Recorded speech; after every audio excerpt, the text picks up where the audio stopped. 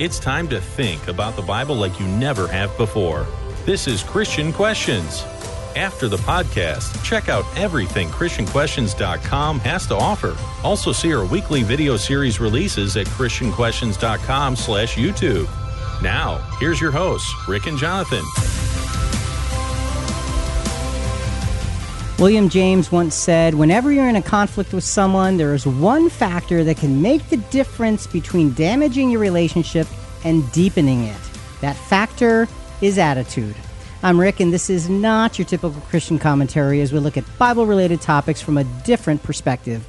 Joining me as always is Jonathan, my co-host for more than 2 decades. This podcast centers on godly principles, family values, and honest dialogue in a politically free zone. So, Jonathan, what is our topic for today's episode? Well, Rick, our question is, can biblical strategies resolve serious conflicts? Part 2. And our theme text is found in James chapter 4, verse 1. What is the source of our quarrels and conflicts among you? Is not the source your pleasures that wage war in your members? Okay, so can biblical strategies resolve serious conflicts? So coming up in today's podcast, look, let's be honest. Oh, I'm sorry, Julie is with us today. I almost forgot Julie. Hello, Julie. How can you forget Julie? I can't. Nobody can. Hey, on our last conflict episode, that was number 1144, we talked a lot about conflict, but less about the resolution. So on this podcast, we need to get to the practical side of resolving conflicts in a God-honoring way. Yeah, if I didn't remember her, there would have been a conflict that would have needed resolving right here. Anyway, coming up in today's podcast, let's be honest. When you have conflicts in your relationships, isn't it really easy to just blame the other person because they're wrong? Well, we're going to talk about this in about 15 minutes. Do you just get tired of people who have opinions that are foolish? How should you handle them? Isn't it easiest to just be done with them? Well, answers on these vital questions and issues in about 30 minutes. And finally, what's a healthy way to deal with the feelings of wanting to see someone we have a conflict with suffer? Don't miss this part of the conversation coming up in about 50 minutes. But first, let's start at the beginning. Conflict is everywhere. This is not necessarily a bad thing, as proper conflict management at every phase of our lives provides some of life's most fertile growth experiences. The problem is we're not taught how to manage our conflicts. In part 1 of this 2-part series, we listed and discussed the 5 degenerating stages of conflict. We saw plain evidence that we generally approach our conflicts with personal opinions, preferences, passion, and a desire to win. What tends to get overlooked are the solid, emotionless principles of truth and righteousness. If you look at the social and political conflicts in our world, you will see the sad and chaotic results of such an approach. So, how do we turn the tables? As Christians, how do we rise above the fray and manage the conflicts before us with godliness and grace while firmly standing for what's right? The answers here are straightforward, they're sound, and they're scriptural. So what we're going to do today is relook at the 5 degenerating stages of conflict by way of review. We're going to do so through the lens of James chapter 4, verses 7 through 10, where James is giving true Christians remedies for things to avoid. And folks, if you're following along with us and you've got your Bible, open up to James chapter 4, 7 through 10, because we're going to keep going back there. So Jonathan, let's get started. Let's put that scripture on the table, and then let's develop this thing. Submit, therefore, to God. Resist the devil, and he will flee from you. Draw near to God, and he will draw near to you. Cleanse your hands, you sinners, and purify your hearts, you double-minded. Be miserable and mourn and weep. Let your laughter be turned into mourning, and your joy to gloom. Humble yourselves in the presence of the Lord, and he will exalt you. Okay, in that scripture lies answers to all of our stages, these degenerating stages of conflict. We're going to take that scripture, we're going to come back to it throughout the podcast and apply the pieces of it, and you're going to see how incredibly wise James' admonitions are here. So, Julie, we've got these 5 degenerating stages of conflict. What's the first stage? Because that's actually the best stage.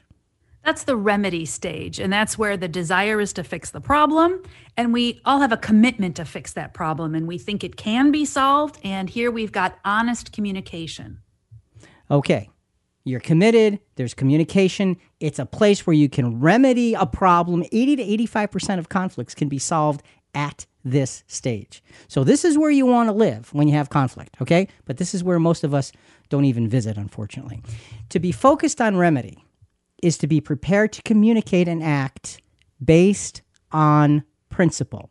While this is obviously the best way to manage any conflict, it's also the easiest way to do it when we decide to begin here, okay? We have to begin here. And, it all comes down to principle. What are principles? Julie, talk a little bit on principles. The thing about principles is that they do not need a lot of emotion behind them. They simply need room to be recognized. Simple. They don't need emotion. They need room so they are recognizable. We'll expand on that as we go. Let's go to a soundbite from Julia Dahar. She did a TED Talk on how to disagree productively and find common ground. This was an awesome TED Talk. She really nails a lot of things. She's talking about how to have a debate, a real debate that is actually productive. And we're going to drop in on her conversation on this periodically. So first, we're talking about just the fact that we just generally disagree. Some days it feels like the only thing we can agree on is that we can't agree on anything. Public discourse is broken. And we feel that everywhere. Panelists on TV are screaming at each other. We go online to find community and connection, and we end up leaving feeling angry and alienated. In everyday life, probably because everyone else is yelling, we are so scared to get into an argument that we're willing not to engage at all. Contempt has replaced conversation. Ouch. Contempt has replaced conversation. Very, very important to understand. And that's why the remedy stage is where things can actually happen. So as we go through resolutions, and Julie mentioned earlier that we're going to focus on how do you resolve conflicts in a scriptural way. We want to give a conflict response reminder each time we come across one of these degrading stages or degenerating stages of conflict. So, Jonathan, what's our first conflict response reminder? Where do we find it? In James 4, verse 7, and it says, "Submit, therefore, to God." Okay, we're going to pause right there. That's the first part of verse 7. Submit, therefore, to God. Now, that sounds like a simple little thing, but think about it in terms of when you're in a conflict, what do? The first thing you do is you try to submit to God. There is something powerful about that. To submit is to subordinate, to obey another. The only way for a Christian to resolve any conflict before them with godliness is to be in complete subordination to God's will. That's how we need, as Christians, to approach our conflicts. So the question is, how is this submission to God reflected? I think one practical way our submission is shown is not to raise our voices and keep calm. And for me, I think the only reason you don't agree with me is because you must not have physically heard me. So I'm going to say it very loudly, and I'll keep getting louder to get my point across. But I have to remember that this intensifies the argument. And if we're shouting, we're not really listening, so we aren't really understanding the other person, and it becomes quite a mess. But isn't what I say more important? Because I just interrupted you, didn't I? Well, I did that kind of in a funny way, because interruption, when you're interrupting someone and they're talking, it's rude. And unfortunately, I have to work on that myself because my wife reminds me that I interrupted again. So interrupting is also not really a proper way to communicate. So these are two very common, regular, everyday human responses. Raising our voice, maybe you didn't hear me. I'll say it louder. And interrupting because, okay, maybe you didn't hear me. I'll talk over you and say it again.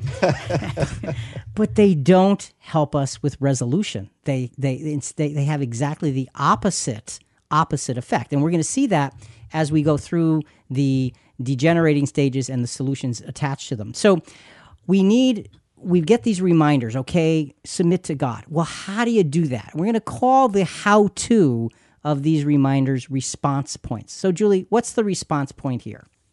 Speak the truth in love. And we get that from Ephesians 4:15-16. But speaking the truth in love, we are to grow up in all aspects into him who is the head, even Christ, from whom the whole body, being fitted and held together by every joint supplies, according to the proper working of each individual part, causes the growth of the body for the building up of itself in love. And, submitting to God, taking our place as a member of the body, not being the one who always has the right answer. And that word love there is the Greek word agape, that unconditional, sacrificial love that God has. But one of the Bible commentators gave a quote from Howard Moody Morgan. He's a minister, and he was in discussion with his brothers about what the best Bible translation is. And he said, well, the translation I like best is Mother's translation. And what he meant by that was his mother's Christian life. He believed that she translated biblical truths into Christian living. And that is an illustration he used of what the Apostle Paul said about speaking the truth in love. Oh, that's cool. I like that. I'm looking at a living example of godliness. That's the best translation of Scripture. That's right. And again, my Uncle Steve used to always say, preach the gospel, use words if necessary. Be that example. Speak the truth in love. So yes. And I'm going to interrupt you. Just like we were just taught not to. And I've got a quote from our friend Carl Hagensick. He said, peace may not come by achieving agreement, but by gaining respect for each other's reasons for holding their position. So we don't always have to have that complete agreement, but we still have to have that respect. And I really like that quote. All right. So it is a mutual respect thing, speak the truth in love. Now, what if we're not met with a godly response by those with whom we have conflict? What if we're giving a godly response, but we're not met with it? Well, we had told you already to keep your finger in James 4:7-10. I'm going to ask you also to look at Romans chapter 12, verses 9-21, because we're going to ask this exact question every single stage of conflict. And Romans 12 is going to give us always the right answer. So Romans 12:9, Jonathan. Let love be without hypocrisy. Abhor what is evil. Cling to what is good. There you go. Love without hypocrisy. Abhor what's evil. Cling to what's good. It's not enough to just abhor evil. You have to cling to good as well. So, and here's a profound way to summarize that. Don't move off of who you are supposed to be. Yeah. We want to be the person that we promised God and Jesus we would be. Be that person. So if we're being yelled at or we're being demeaned, this normally would give us permission from a human standpoint to yell back even louder. But that's not the godly response. It's a human response. So don't move off who you're supposed to be. And that brings us to our conflict response remedy. So the remedy with conflict at this stage, which is actually the very best stage, is going to be a very straightforward statement of what we can do with the position we're in. Go ahead, Jonathan. I have powerful influence over how my conflicts are handled. Therefore, I will continually submit to God's will and way as I communicate with love and understanding. You know, Rick, we have a choice to make. Either the conflict we can use as a tool and a growth experience for everyone or not. It's up to me. And that's the point. The whole point here is it's always up to me and my influence in this conflict as to how I represent godliness or my own human frailty. And really, those are the only two choices that we have. So we got to be careful with that. Look, as we deal with such a tough issue, the idea of having powerful influence for good is a breath of fresh air. How do we keep our heads and hearts right when we feel the need to point the finger of blame? Did you know we have one-page companion Bible studies for our most recent podcast episodes?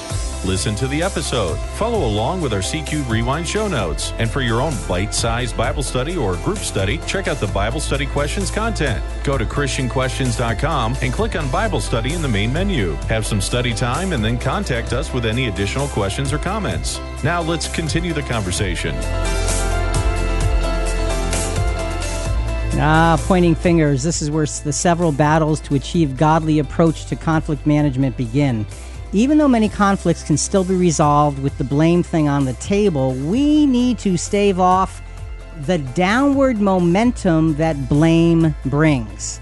And my friends, this is not an easy task. Now remember, when we point our finger at someone, we have 3 fingers pointing back at us. Oh, that's cute. Didn't you learn that when you were a little kid, Yeah. right? But some of the lessons you learn as a little kid are the most powerful lessons that we can actually carry with us as we go through things. Okay, so we had the easiest, the best stage, the remedy stage of conflict. Well, what's the second degenerating stage of conflict? Julie, go ahead. Well, this is the repositioning stage where we're looking to see, well, who caused this problem? And in this stage, people are nervous. They're starting to get defensive and a little protective. And there's a lot less trust in this level. And our communication starts becoming more cautious. All right. Now, only about half of all conflicts that get here can be resolved. So you can see that we're not in a good position already. We're at a 50-50 shot. So as Christians, we have to pay really close attention if this is where we are. It's easy to slip from the idealism of resolution, that was the first stage, into the compromise of repositioning, as resolution is hard and selfless work. Yeah, resolution is hard and selfless. It's selfless because it's not about my opinion. It's about godly principles. The whole thing always revolves around principles. Julie, what about principles? Okay, well, it's the same thing that we said in the first segment. Principles do not need a lot of emotion behind them. They simply need room to be recognized. It's a simple statement, and it's a refrigerator sticky note statement. Just realize that principles don't need flair. They just need to be able to be recognized. Let's go back to Julia Darr with her TED Talk on how to disagree productively and find common ground. People who disagree the most productively start by finding common ground, no matter how narrow it is. They identify the thing that we can all agree on and go from there. What they're doing is inviting us into what psychologists call shared reality. And shared reality is the antidote to alternative facts. The conflict, of course, is still there. That's why it's a debate. Shared reality just gives us a platform to start to talk about it. First of all, I love her accent, and I wish I could, imitate that. But what she's telling us is really the goal of peace is unity, not necessarily uniformity, and we have to remember that. And I've got a great quote: "In essentials, unity; in non-essentials, liberty; and in all things, charity." And that quote is by Peter Merdelin. He was back in the 1600s, and he's an Irenic Lutheran theologian. And according to Merriam-Webster, Irenic is an adjective meaning favoring, conducive to, or operating toward peace, moderation, or conciliation. The name Irene is derived from this word. So we want to be Irenic. We want to be pursuing peace and moderation. All right, Irenic, not ironic, but Irenic. That's right, Irenic. That's pretty cool. The idea of just look for the way to find the common ground. So with this in mind, the conflict response reminder, Jonathan, where does it come from? It's in James chapter 4, verse 7. Resist the devil and he will flee from you. See, now, in the first segment, the response reminder was submit therefore to God. Okay, and it's a wonderful thing to submit to God, but that means there's other action involved. And so James is saying the next action is resist the devil. So you've got to look toward God, but then you have to resist the devil as well. Just because we begin with an attitude that's submissive to God doesn't mean we're safe. We also need to resist the devil, to stand against and oppose him. This keeps our conflict management attentive to resolution and not fault finding and gaining the upper hand, because we're in the repositioning stage, looking for who caused the problem. And when we get here, James is telling us, resist the devil. Resist the devil. Make sure that you draw nigh to God and you resist the devil. So how is this resistance to Satan reflected? Well, response points to help us remember how to practically apply this. Julie, there's 2 here. What's the first one? Instead of blaming, seek to understand the other's point of view. And here we need to examine our own attitude. Are we interested in peace, or are we interested in proving ourselves right and others wrong? So instead of blaming, seek to understand the other's point of view. Okay. Make sure we're understanding that other point of view. Jonathan, 1 Corinthians 8, verse 4, and then verses 7 through 8. Therefore, concerning the eating of things sacrificed to idols, we know that there is no such thing as an idol in the world, and that there is no God but one. However, not all men have this knowledge, but some, being accustomed to the idol until now, eat food as it were sacrificed to an idol, and their conscience being weak is defiled. But food will not commend us to God. We are neither the worse if we do not eat, nor the better if we do eat. So you've got a conflict there between two perspectives. It's not a principle. It's a conflict between two perspectives. But the point is to understand the other's point of view and why do they hold that particular perspective. So getting back to the James scripture, we resist Satan when we go to the next level to understand those with whom we have conflict. See how it ties together? It's understanding those with whom we have conflict. That's how we can make progress and get out of this finger-pointing stage, who caused the problem. So, Julie, we said there's two response points. The first one is instead of blaming, seek to understand the other's point of view. What's the second one? Instead of blaming, seek common ground. And I've got another quote from our friend Carl. He said, try to find a method of expression to which both parties can agree, noting that substance is more important than words. Okay, substance is more important than words. Principle, that's what we're talking about. That's right. Jonathan, let's go back to 1 Corinthians 1, verses 11 to 13. For I have been informed concerning you, my brethren, by Chloe's people, that there are quarrels among you. Now I mean this, that each one of you is saying, I am of Paul, and I am of Apollos, and I am of Peter, and I am of Christ. Has Christ been divided? Paul was not crucified for you, was he? Or were you baptized in the name of Paul? If we pay attention to what the other person is saying and really listen, we can find a way to be unified.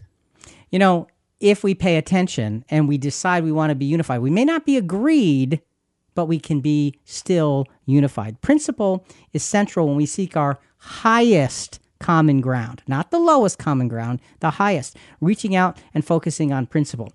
One other quick point about this scripture. You know, the issue was some were saying, I'm of Paul, I'm of Apollos, I'm of Peter, I'm of Christ. Well, you know, the idea of being I'm of Christ, that is the right answer because they were all supposed to be of Christ. But they were giving the right answer with the wrong attitude. They were giving the right answer in a divisive way. Oh, yeah? Well, I'm of Christ, so there. Instead of being of Christ and not even getting into the argument and saying, brethren, aren't we all the same? Aren't we all of Christ?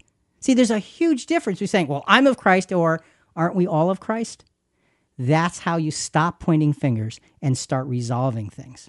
So, all good, but what if we're met with an ungodly repositioning response in this second degenerating stage of conflict by those with whom we have a conflict, okay? What if we're not pointing fingers, but somebody is certainly pointing fingers our way? What do?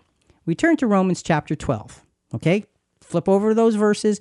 Listen to verses 10 and 11 and hear the gentle power of a solution. Be devoted to one another in brotherly love. Give preference to one another in honor, not lagging behind in diligence, fervent in spirit, serving ourselves. I mean serving the Lord, not ourselves. Yeah, well, I thought that scripture sounded funny. It's like, what? What translation? That wasn't Mom's translation, I'll tell you that. No. Hey, when we know we'll be in a situation where we need to discuss a conflict, it helps to mentally rehearse the discussion. Imagine the conversation and how we want to respond to the other person and how our words make us feel. It may help to practice so our response will be godly. Oh, I love that idea. It's like we visualize the reaction to the possible points of contention, and we may not overact to those hot buttons that we have. You know, we all have those things that provoke us, and if we can kind of rehearse it ahead of time, Jonathan, that's a really good idea. So rehearse the idea of responding without emotion, but with principle. That's the thing. Because you know what? It's one thing to practice. You know, we've heard the saying, practice makes perfect. but it might not, because if you're practicing the wrong thing, you're going to perfect the wrong thing. Perfect practice is what makes perfect. Practice being principled in these things. Just go about being the most mature Christian you can be. Understanding can overcome obstinance. It's really that simple. I wanted to read a paragraph written by our Christian friend Larry McClellan. He states things so beautifully. He says this: as Christians, we are a royal priesthood under development as a means to an end. Christ and his church are the means, whereas restored humanity in the kingdom is the end product. Will we not have a few human conflicts to resolve in our kingdom position if faithful? How about billions of conflicts? We are a people for a purpose. God has given to us the ministry of reconciliation, as described in 2 Corinthians 5:18.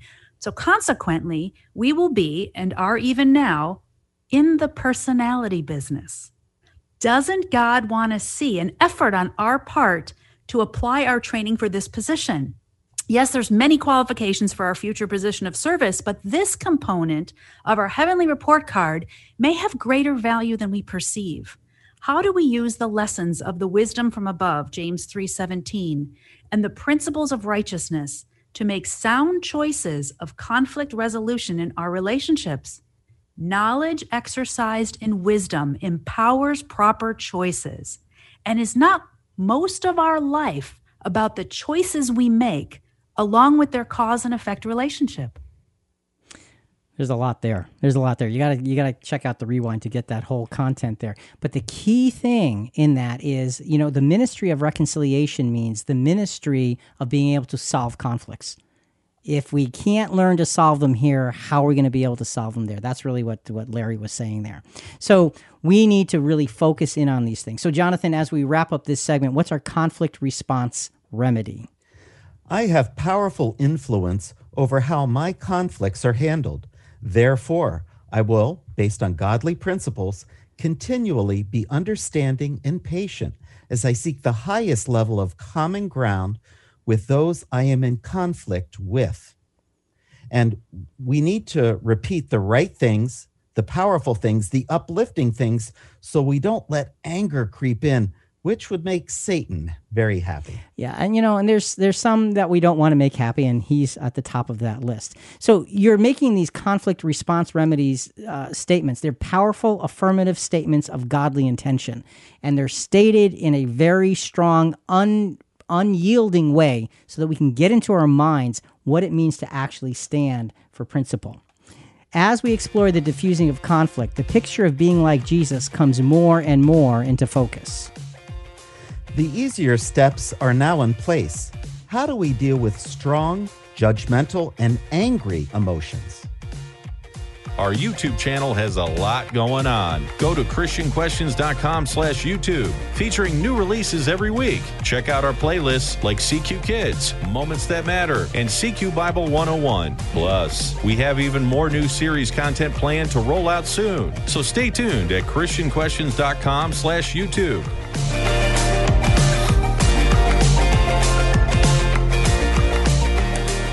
Getting our heads and hearts right to appropriately deal with conflict is so much easier if we don't let ourselves get out of hand. As we now get ready to deal with the harder stuff, we'll see that the effort to rise up and respond with Christ-like grace is going to be significantly more challenging. And talking about being like Jesus, check out our CQ Kids videos. How can we be more like Jesus? Parts 1 and 2. Go to ChristianQuestions.com/YouTube. Okay, so now we get to the next stage of degenerating conflict, and it is not a good stage, and they get really a whole lot worse as we go. Julie, what's the third stage? This one's called the right stage. In other words, I'm right and you're wrong.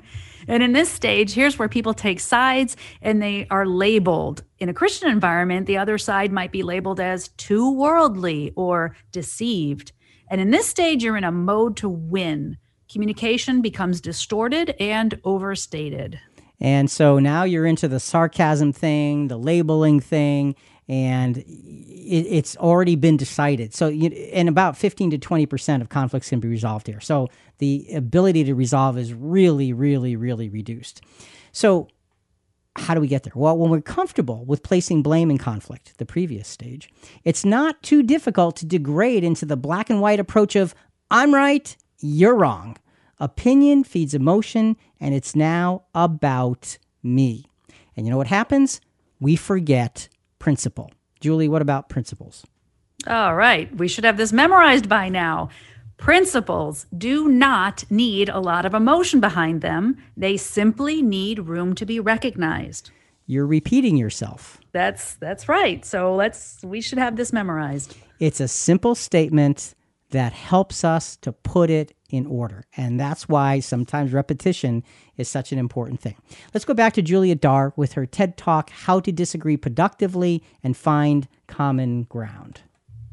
But the trick of debate is that you end up doing it directly, face to face across the table. And research backs up that really matters.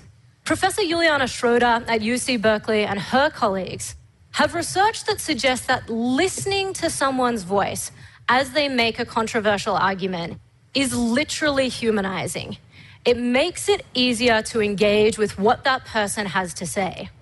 So, step away from the keyboards, start conversing. I love the fact of listening to someone's voice actually humanizes the situation and the argument. Sometimes when texting or emailing, words can be taken the wrong way. We can't see the expressions on someone's face or hear the inflections or tone in their voice. That is why in person or hearing a voice on the phone is so important.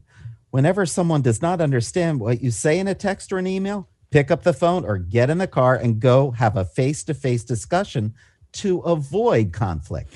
You know what? There's such power in that. Go see them. And, you know, I've had experiences where something went wrong, went awry, and begged to be face-to-face.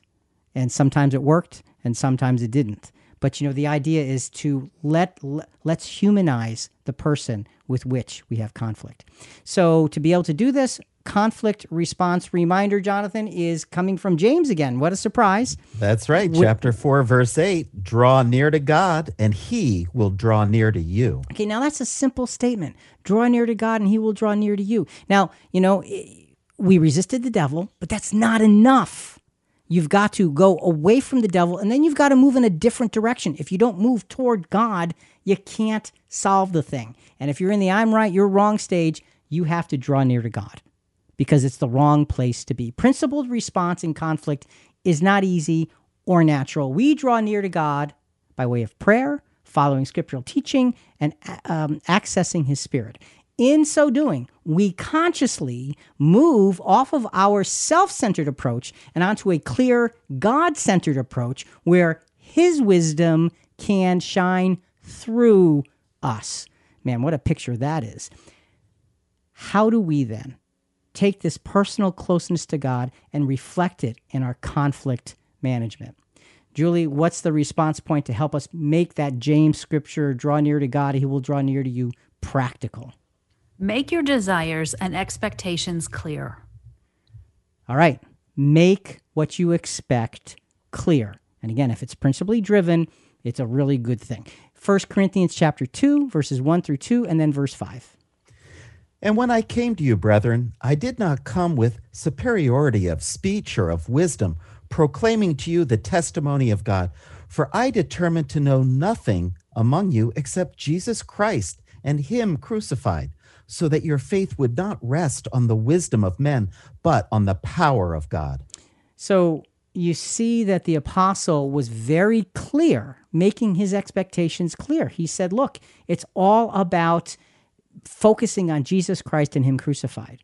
Okay, so we've got to ask ourselves, do I have the attitude of the Apostle Paul? Can those with whom I have conflict see Rick as solely representing the power of God through the example of Jesus as I lay out my expectations? Are they seeing something principled, or are they seeing Rick's preferences? Because if they're seeing Rick's preferences, Rick is wrong. Simple as that. We need to be principled so that we can stand higher than these things and not get into this fight of I'm right and you're wrong. All good, right? Well, I think we can also be honest without being accusatory. You know, Okay. and being once we become accusatory, that really can take things to the bad level. Yeah, and so it's okay to disagree. That's what you're saying. That's right. And in the honesty of the disagreement, you have to be careful as to how you present it, because when we start going after the person, we lose the principles. You know, the wrong thing is in your heart and in your mind. So now, okay, so what if you are being principled in this right stage, this I'm right, you're wrong stage, but you're met with, on the other side, that ungodly right stance that's focusing on you, saying, boy, you're wrong, you're really dumb, and all of that. What do you do with that? What you do is you turn to Romans chapter 12 again, verses 12 through 16. Listen to how these verses unfold a resolution for such a difficult point. Rejoicing in hope, persevering in tribulation, devoted to prayer, contributing to the needs of the saints, practicing hospitality. Bless those who persecute you, bless and do not curse. Rejoice with those who rejoice, and weep with those who weep. Be of the same mind toward one another. Do not be haughty in mind, but associate with the lowly. Do not be wise in your own estimation. What about the way we say things? I love Proverbs 15, verse 1, and it says, a soft answer turns away wrath. And Jesus warned his followers that they would be treated unjustly. You know, Matthew 10:22 and Matthew 24:9 both tell us that. So we're not always going to have that other person with the same principled mindset that we do, where they want to come together and negotiate this in a righteous way. And so what's the surprise? That we end up in conflicts that degrade. See, there should be no surprise. But the surprise, folks, the surprise should be when we don't go play that game. The surprise should be when somebody decides to stand above and not enter into the I'm right, you're wrong, not enter into the finding the blame and all of that stuff. That's where we want to live. Do not waver and meet sarcasm or emotionalism with like response. Persevere in humility. That's what Romans said. Rejoice in hope. Persevering in tribulation. It's hard to have conflict that's not going well. But it doesn't mean you give up, and it doesn't mean you give in, and it doesn't mean you do what they do. You stand for what's right. What's our conflict response remedy here, Jonathan? I have powerful influence over how my conflicts are handled. Therefore, I will, based on godly principles, patiently reject looking to assign blame in a conflict and instead be clear and factual as I pursue godly resolution. So again, a clear, concise statement of intention that says, I have power in the conflict that I'm in because I'm in it. I have a voice. The question is, am I going to use my voice to reflect the voice of Jesus, or am I going to use my voice to reflect my own preferences or opinions or feelings? What am I going to use my voice for? I will, based on godly principles, patiently reject assigning blame. Am I going to actually do that? That's how you want to know how to resolve conflicts? This is how. This is not easy. It's not easy.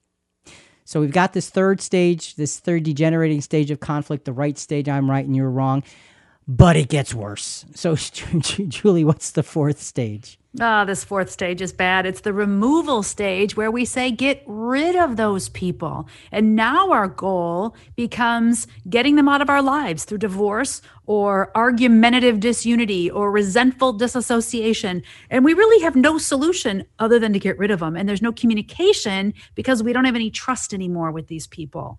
Then we know that there's some scriptural reasons to separate. We talked about this in the previous episode on this, that Romans 16 and Titus 3 describe, but that's not what we're talking about here. Right. No, we're talking about a conflict that has degraded to such a point where now it's just get rid of them.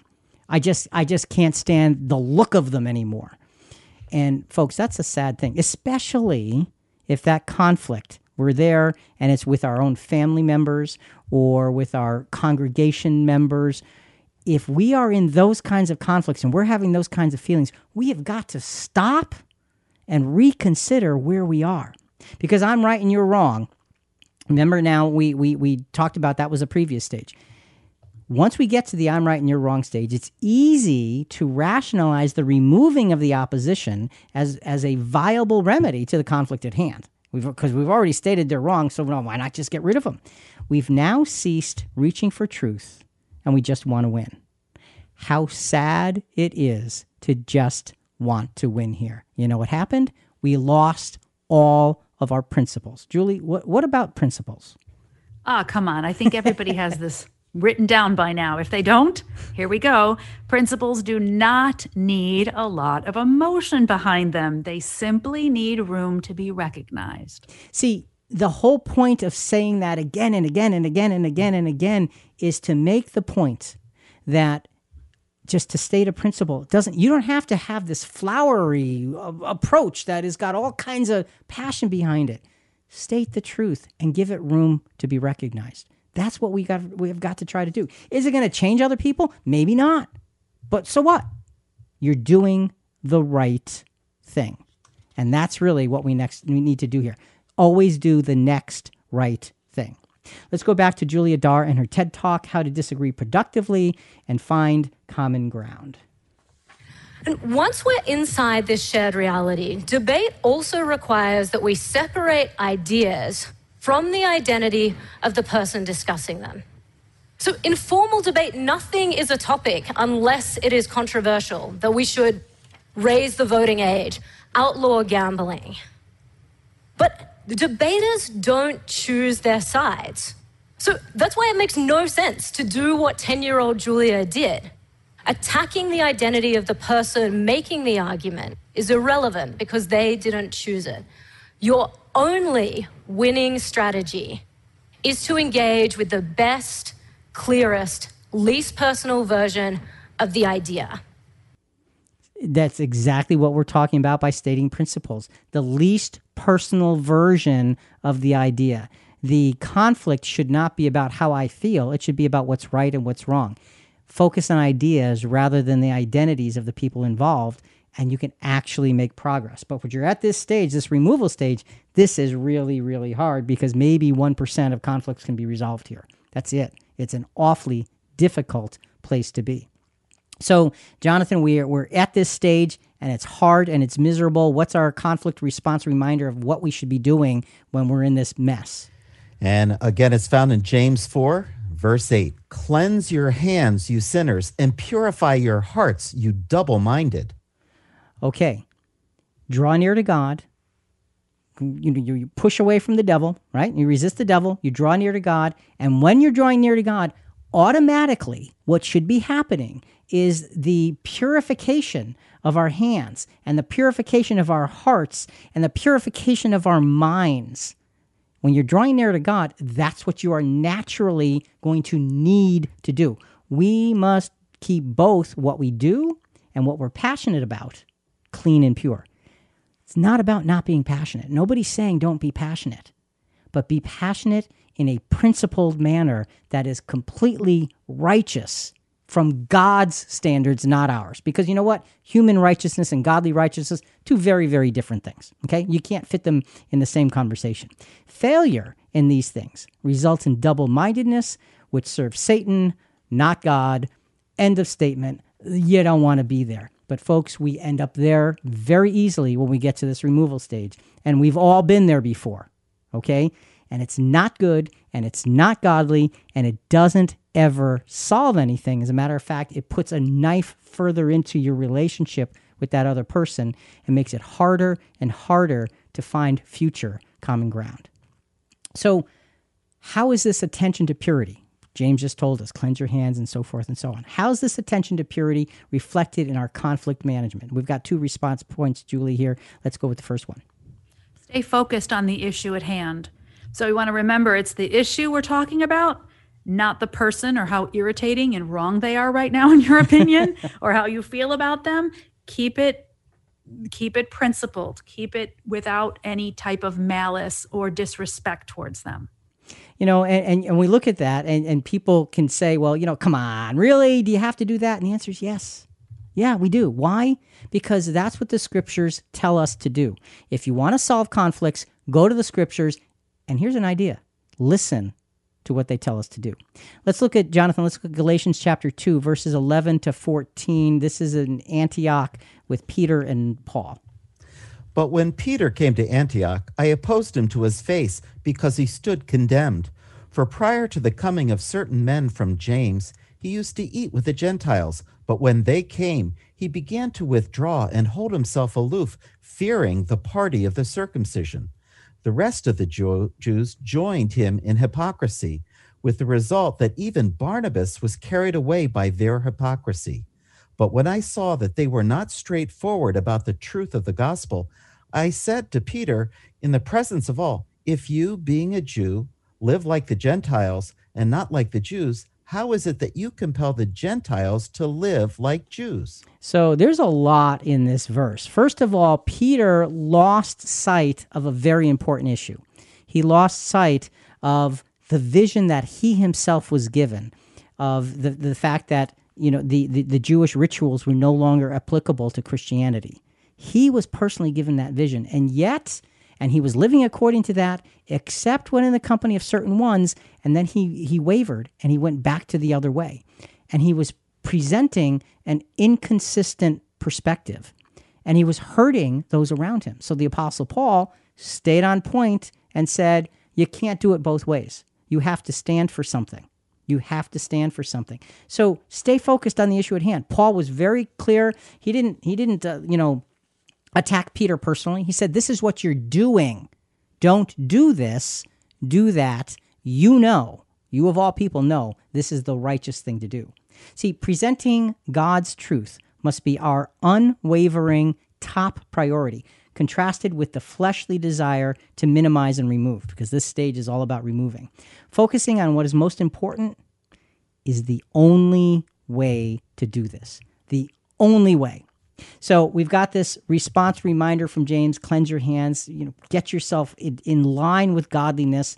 The first response point was to stay focused on the issue at hand. Julie, what's the second? Maintain direct communication. That means no third parties. Okay, let's go to Matthew 18, verses 15 and 16. If your brother sins, go and show him his fault in private. If he listens to you, you have won your brother. But if he does not listen to you, take one or two more with you, so that by the mouth of 2 or 3 witnesses, every fact may be confirmed. Now, Rick, based on this verse, this is talking about sins, not disagreements or small problems, right?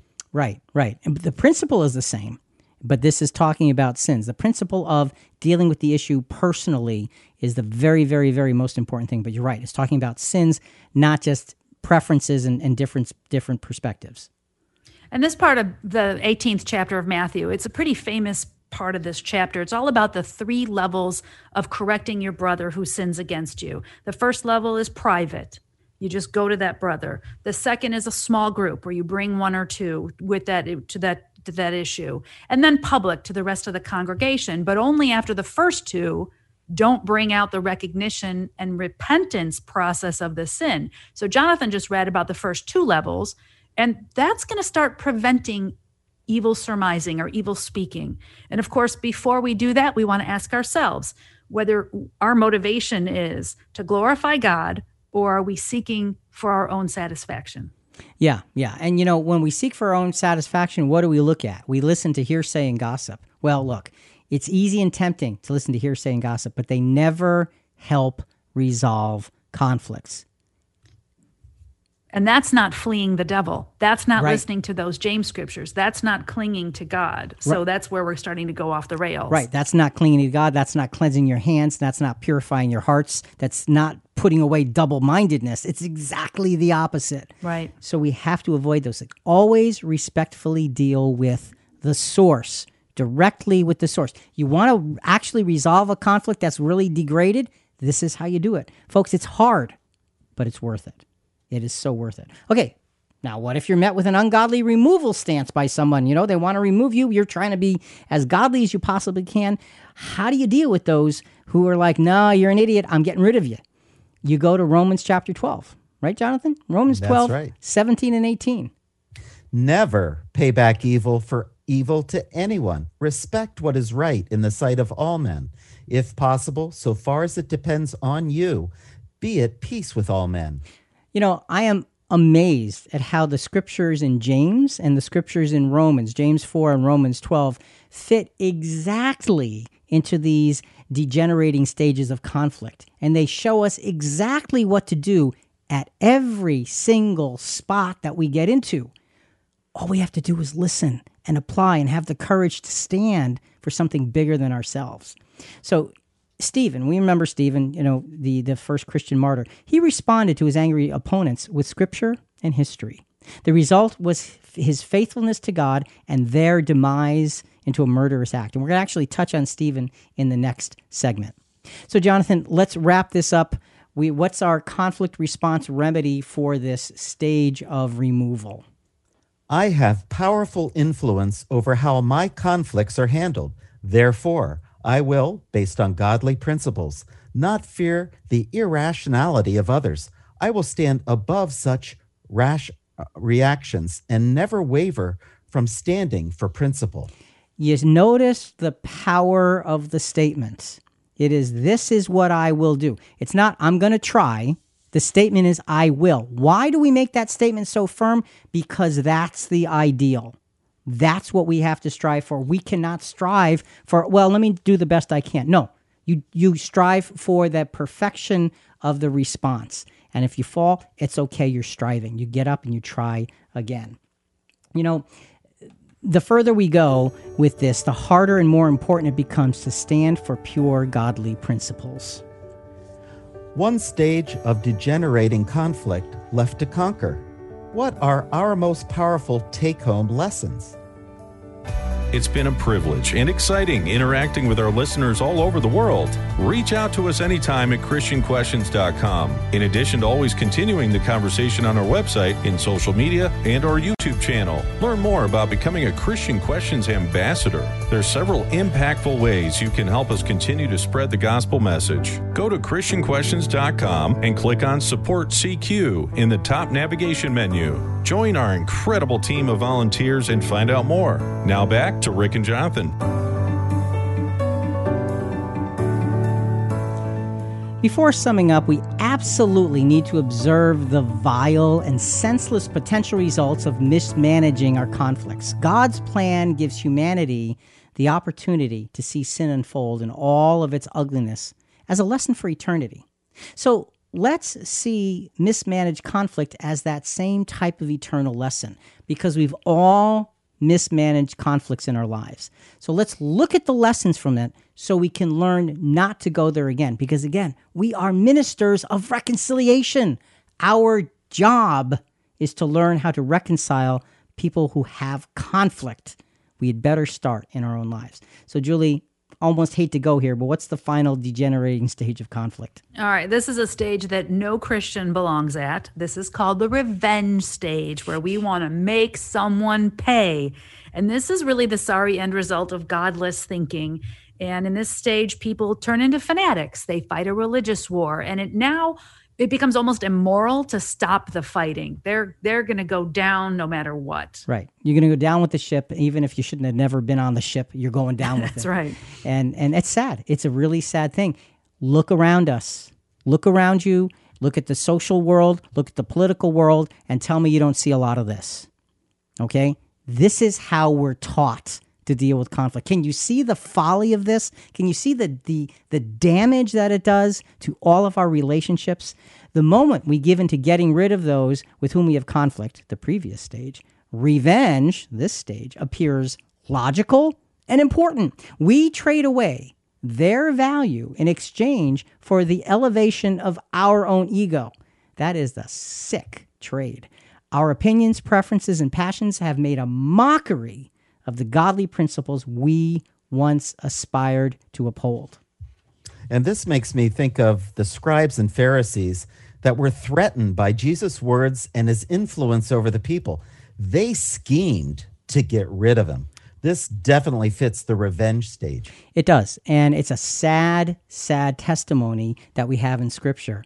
And folks, the question is it a sad testimony in my life? have I gotten to the point where I've lost my grip on principles and just gone down this horrible, horrible path? Julie, what? Just I think you might have something to say about principles. What is it? One last time for our special phrase to memorize. Principles do not need a lot of emotion behind them. They simply need room to be recognized. Just get your head around the principles that we need to look at and then state them. It doesn't have to be a big dramatic thing. State those principles, live those principles, and you can actually have a positive effect on the conflicts that you face. Let's go back to Julia Darr one last time in her TED Talk, How to Disagree Productively and Find Common Ground. And it's interesting. She's talking about having debates. We're talking about conflicts. They're two different things. But the principles that she talks about directly resonate with everything that's happening here. And this soundbite we're calling the humility of uncertainty. And then the thing that debate allows us to do as human beings is open ourselves, really open ourselves up to the possibility that we might be wrong. The humility of uncertainty. One of the reasons it is so hard to disagree productively is because we become attached to our ideas. We start to believe that we own them and that by extension, they own us. But eventually, if you debate long enough, you will switch sides. You'll argue for and against the expansion of the welfare state, for and against compulsory voting. And that exercise flips a kind of cognitive switch. The suspicions that you hold about people who espouse beliefs that you don't have starts to evaporate because you can imagine yourself stepping into those shoes. And as you're stepping into those, you're embracing the humility of uncertainty, the possibility of being wrong. First of all, the possibility of being wrong for many people is very scary because it means by extension that they are somehow inadequate or not good enough. And, one thing that struck me in studying these 5 stages of conflict resolution is that when we're going through it in real life, we certainly aren't methodically thinking about all these stages. It's kind of like an elevator that just zooms straight to the boiler room. Yeah. And the purpose of this podcast is to force ourselves to really stop at every floor and slow it down so that we stop that plummet that goes downwards. Yeah, and that's a really good illustration because it's too easy to go down the slide and end up at the bottom and just be hateful and resentful and angry and ruinous to the relationships that we once had. And we have to rise above that. Look, sometimes there is a right and wrong. And we're not saying, you give in to wrong so you can save and make everybody feel better. Making everybody feel better is not what we're talking about. Standing for principle in a godly, righteous way is what we're talking about. And I think a lot of people don't even get to stage 1 and 2. Yeah. They end up going right for stage 3 and they zoom down to 4 and 5 and it's over. You haven't fled from the devil. You haven't turned to God. You haven't done anything that you're supposed to. Right. So now that we're down at that final bottom rung, if you will, our conflict response reminder, Jonathan, I can't imagine where it comes from. James 4, verse 9. Be miserable and mourn and weep. Let your laughter be turned into mourning and your joy to gloom. So if we have gone down that rabbit hole and now we are being that angry with others, James is saying, be miserable, mourn, weep. Don't have joy in the destruction of others. If we slip away from principled conflict resolution into selfish thinking and actions, we need to repent. We need to deeply repent for misrepresenting the cause of Christ. Jesus was mourning over Israel and their leaders, and he said in Matthew 23:37, Jerusalem, Jerusalem, who kills the prophets and stones those who are sent to her. How often I wanted to gather your children together, the way a hen gathers her chick under her wings, and you were unwilling. So Jesus was feeling compassion over those that were against him. So think about that. Not only if we have been doing the wrong, should we be miserable and mourn and weep, but if wrong is being done to us, are we willing to feel that depth of compassion that Jesus felt for those who were doing such wrong? And they murdered him, and yet he had that kind of compassion. That's the example. That's conflict resolution. That is being a minister of reconciliation. Jesus showed us how, folks. We need to follow those steps. So, okay, we have this miserable, mourning, weeping, repentant attitude. How is this repentant, God-centered attitude reflected in our conflict management? Well, we've got 2 response points on this to help us make it practical. Julie, what's the first one? We want to listen and try. Do not respond defensively. You know, combative people will always feel like retaliating, and that might be part of our character. But those who have learned self-control and meekness, they're going to know that you don't render evil for evil, because being defensive might cause us to lash out physically or with verbal attacks or gossip or slander, or even trying to ruin someone professionally or financially. You know, they become a bullseye, and that becomes your focus. If that's your focus, guess what's not your focus? Right. God's not your focus. Right. You've lost everything. So listen and don't respond defensively. And let's go into the context of the stoning of Stephen and listen to how he responded to certain death. We're going to go from Acts 6, 11 to 12, and then right into Acts 7, 1 and 2. Then they secretly induced men to say, "We have heard him speak blasphemous words against Moses and against God." And they stirred up the people, the elders and the scribes, and they came to him and dragged him away and brought him before the council. The high priest said, "Are these things so?" And he said, "Hear me, brethren and fathers. The God of glory appeared to our father Abraham." And then Stephen went on to preach the gospel to them. He just went in a kind and loving way, showed them their own history, how it all led to Jesus. It was a beautiful, beautiful testimony. His response to the vengeful treatment he was receiving was only focused on God's plan. He stood while others stooped. They stooped down literally to get stones. Stephen stood for principle by kneeling in prayer, and he died. And God gave him glory because of that, because he sought to resolve the conflict with all of the right things, and he paid the ultimate price. Or did he? You know, we say, oh, you know, he died. Yes, but he lives. So it's an amazing, amazing example. What's our second response point? The first was listen and don't respond defensively. Julie has the second way to get this revenge stage, righting that ship. Make a commitment to what is in everyone's best interest. Okay, this is simple. Not my best interest, everyone's best interest. Let's listen to the Apostle Paul, 2 Corinthians 11, verses 2 and 3. "For I am jealous for you with godly jealousy, for I betrothed you to one husband, so that to Christ I might present you as a pure virgin.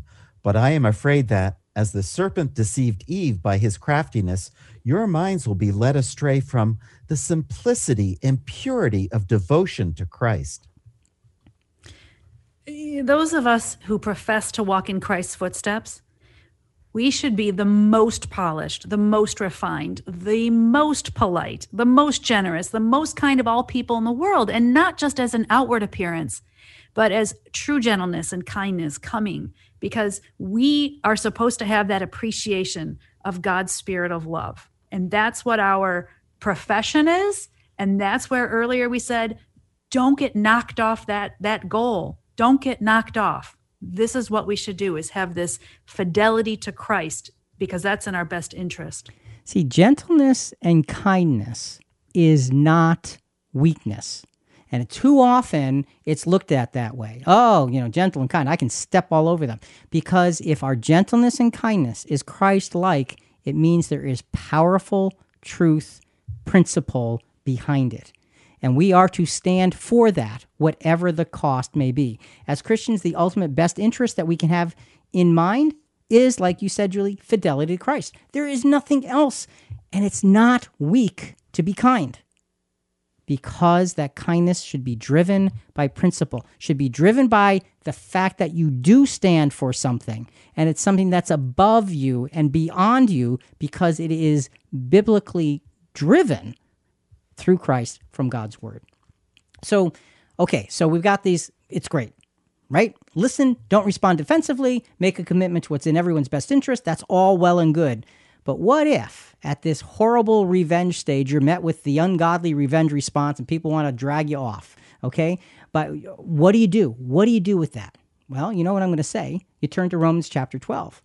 And again, I am in awe of how amazingly these scriptures fit into this whole story. Romans 12, 19 to 21 at this revenge stage. Guess what it says? Well, they don't have to guess. Jonathan, just tell us. Never take your own revenge, beloved, but leave room for the wrath of God, for it is written, vengeance is mine, I will repay, says the Lord. But if your enemy is hungry, feed him, and if he is thirsty, give him drink, for in so doing you will heap burning coals on his head. Do not be overcome by evil, but overcome evil with good. And I guess there's enough said. What a beautiful example that is. Now the phrase heap burning coals on your head refers to a time when keeping one's hearth fire alive was a life-saving necessity.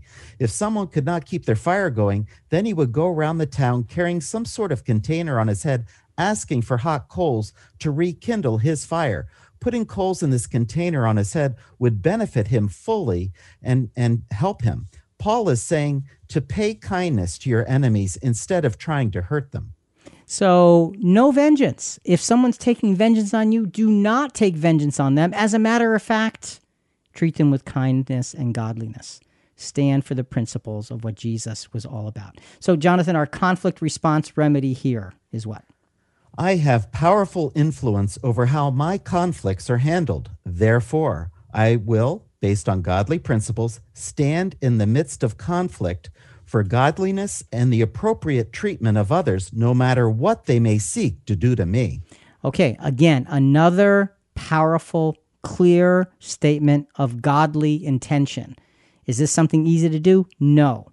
But is this something that we are contracted to do? Yes. Why? Because that's what Jesus did. And if we're walking in his footsteps, this is how we want to model ourselves to manage this revenge stage of conflict. Be not afraid, because it is God's providence that can guide you through this. And you know what? It may not turn out well for you. Not here, not now. But if it's in God's hands, the eternity is what you're really focusing on. So, Jonathan, there's one final conflict response reminder here as we now begin to wind this whole thing up. And where does it come from? James 4, verse 10. Humble yourselves in the presence of the Lord, and he will exalt you. Humble yourselves in the presence of God. He will. It's not about me exalting me. It's about him. It always comes down to being a humble follower of Jesus. It's not about winning the conflict. It's about humbly wanting to express our concern. And when it's over and done, pause and consider the experience. And here's one final response point. Always reflect to discover and apply what you have learned. You know, self-correction versus pride is a pitfall for all of us. And we want to be ready to apologize, as hard as that can be, for our own actions and admit where we were wrong. And this reminds me real quick of Ephesians 4, 31 and 32. Get rid of all bitterness, rage, and anger, brawling, and slander, along with every form of malice. Be kind and compassionate to one another, forgiving each other, just as in Christ God forgave you. So this idea of always reflect and to discover and apply what you've learned. Look at your experience. Learn something from it. And then you realize what Romans 8:28 really means. You know, a lot of Christians quote Romans 8:28 as, wow, this is just, it's inspiring. No, this is life-changing. It's not inspiring. It's life-changing when we actually apply it. Jonathan, what does it say? And we know that God causes all things to work together for good to those who love God, to those who are called according to his purpose. It says God causes all things, the hard things especially, to work together for our good because we are called for his purpose. We're being trained to be ministers of reconciliation. That means our job will be to manage conflict in a godly way. So, Jonathan, we've talked about conflict remedies, response remedies. Well, now our final conflict resolution conclusion, the last final powerful clear-cut statement. What is it? I have powerful influence over my conflicts and how they're handled. By standing in principle and standing for Christ, I will strive to be the light of the world no matter how much pressure I feel. You know, it's Christ in us, the hope of glory. Jesus said, you are the light of the world. Do not hide that light under a bushel. You have to let that light shine. And when conflict comes, that is when the light really needs to shine and be a part of who we are. You know, when you're dealing with conflict, folks, and you apply these principles, somebody should not be able to tell the difference. This is ideal, of course. Ideally, not tell the difference between you and the principles that you stand for, because you are selflessly presenting godliness. This is hard. This is difficult. It takes time. It takes effort. It takes practice. It takes failure. But so what?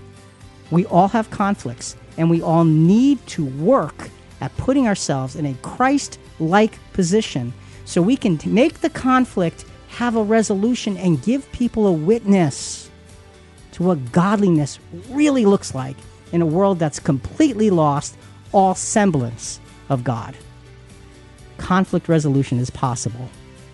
Think about it. Folks, listen, we really do want to hear from you. Give us your feedback or send us your questions on this episode or other episodes at ChristianQuestions.com.